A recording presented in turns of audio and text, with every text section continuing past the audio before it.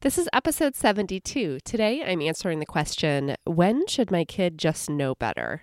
You are listening to the Simple Families Podcast, a Q&A style show that brings you solutions for living well with family. Here's your host, Danae Barahona. Thanks so much for tuning in. This is the Simple Families Podcast, and this is Danae.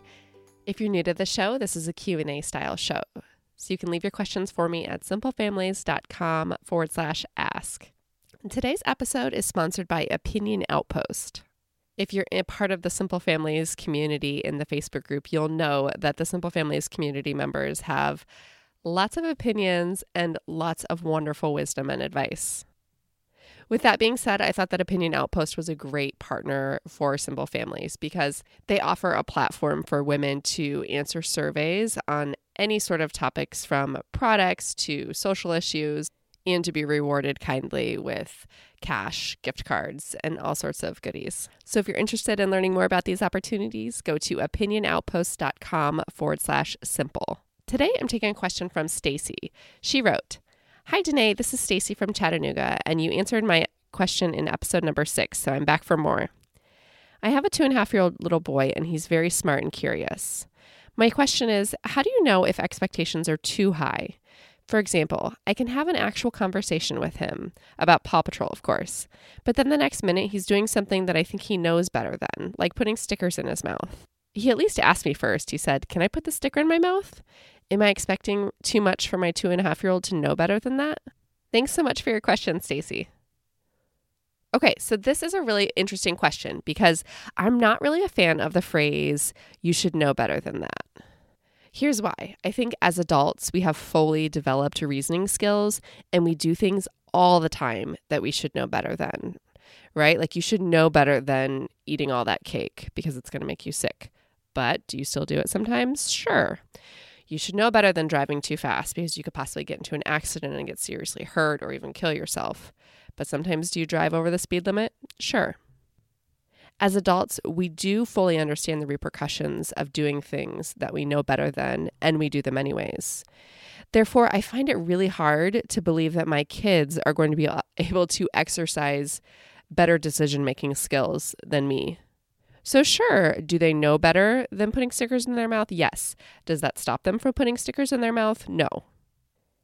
And not only is that developmentally normal for young kids, but it's also developmentally normal for humans of all ages.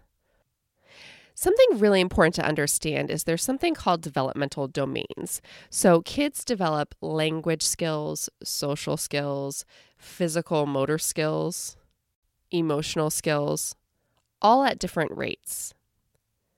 I see this a lot with kids whose language skills develop fast, like your son does, Stacy. So he's 2.5. He speaks very well. He sounds very reasonable when you talk to him, but cognitively, his skills are still 2.5. So even if his language is like a 4.5-year-old, cognitively, his decision-making skills are that of a 2.5-year-old.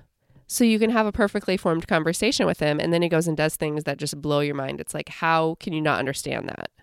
It's because he's advanced in some domains, he's advanced in some areas, and then he's age appropriate in the rest of the areas. I also see something similar happening with kids who are very tall for their ages.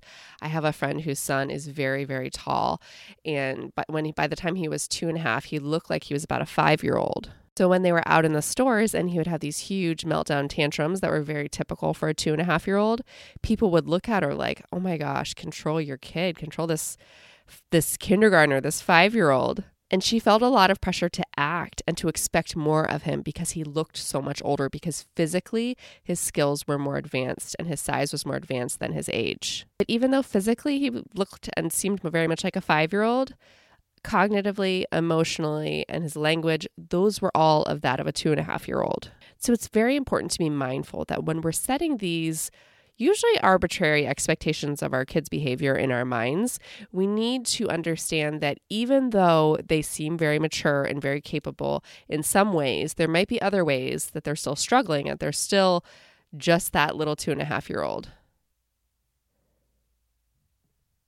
And when it comes to small children, they're generally not bad on purpose. Now, sometimes they do act bad to get attention and to act out, but they act out and they do things they're not supposed to do, mainly because they're curious.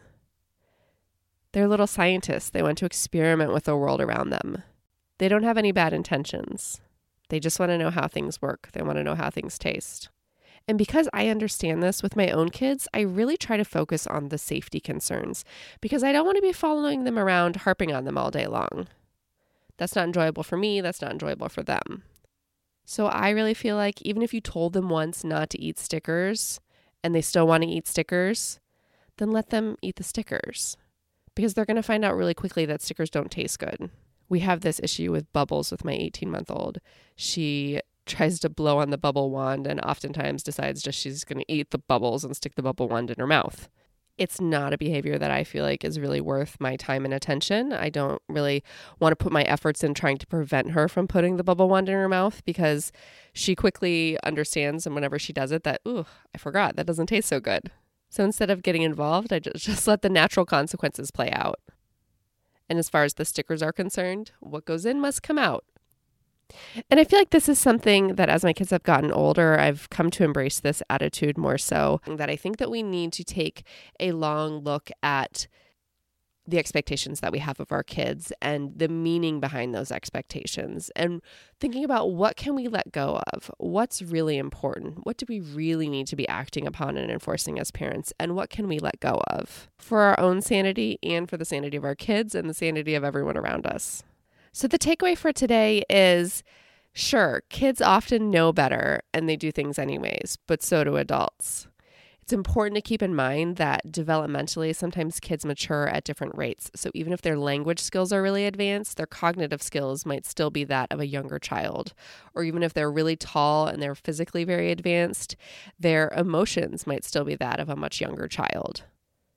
So when we're setting expectations, we need to gauge those expectations with the whole child. Thanks so much for tuning in. This has been episode 72. If you have questions or comments or ideas on this topic, I would love to hear from you at simplefamilies.com/episode 72 in the show notes, in the comments there. Thank you so much for tuning in. If you have a second, please leave a review for this show on iTunes. I would greatly appreciate it.